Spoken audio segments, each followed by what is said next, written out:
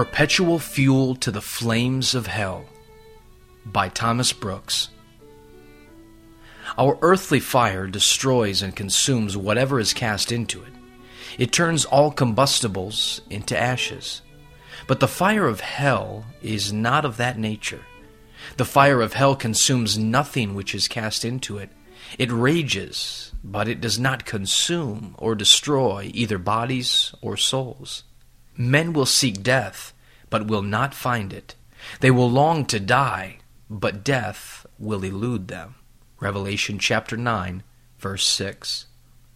They shall desire to die, and death shall flee from them. They shall cry to the mountains to fall upon them, and to crush them to nothing. They shall desire that the fire which burns them would consume them to nothing. The worm which feeds on them would gnaw them to nothing.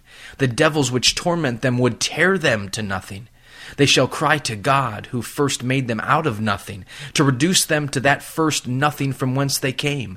But their Maker has no compassion on them, and their Creator shows them no favor.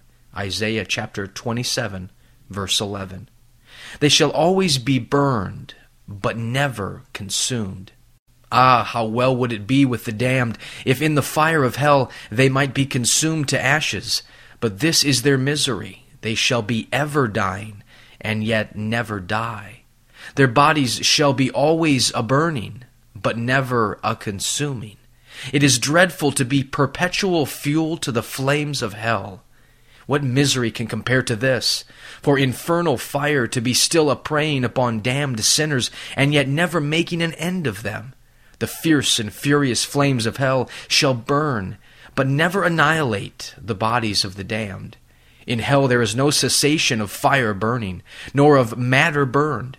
Neither flames nor smoke shall consume or choke the impenitent. Both the infernal fire and the burning of the bodies of reprobates in that fire shall be preserved by the miraculous power of God. Jesus, who rescues us from the coming wrath, 1 Thessalonians chapter 1, verse 10.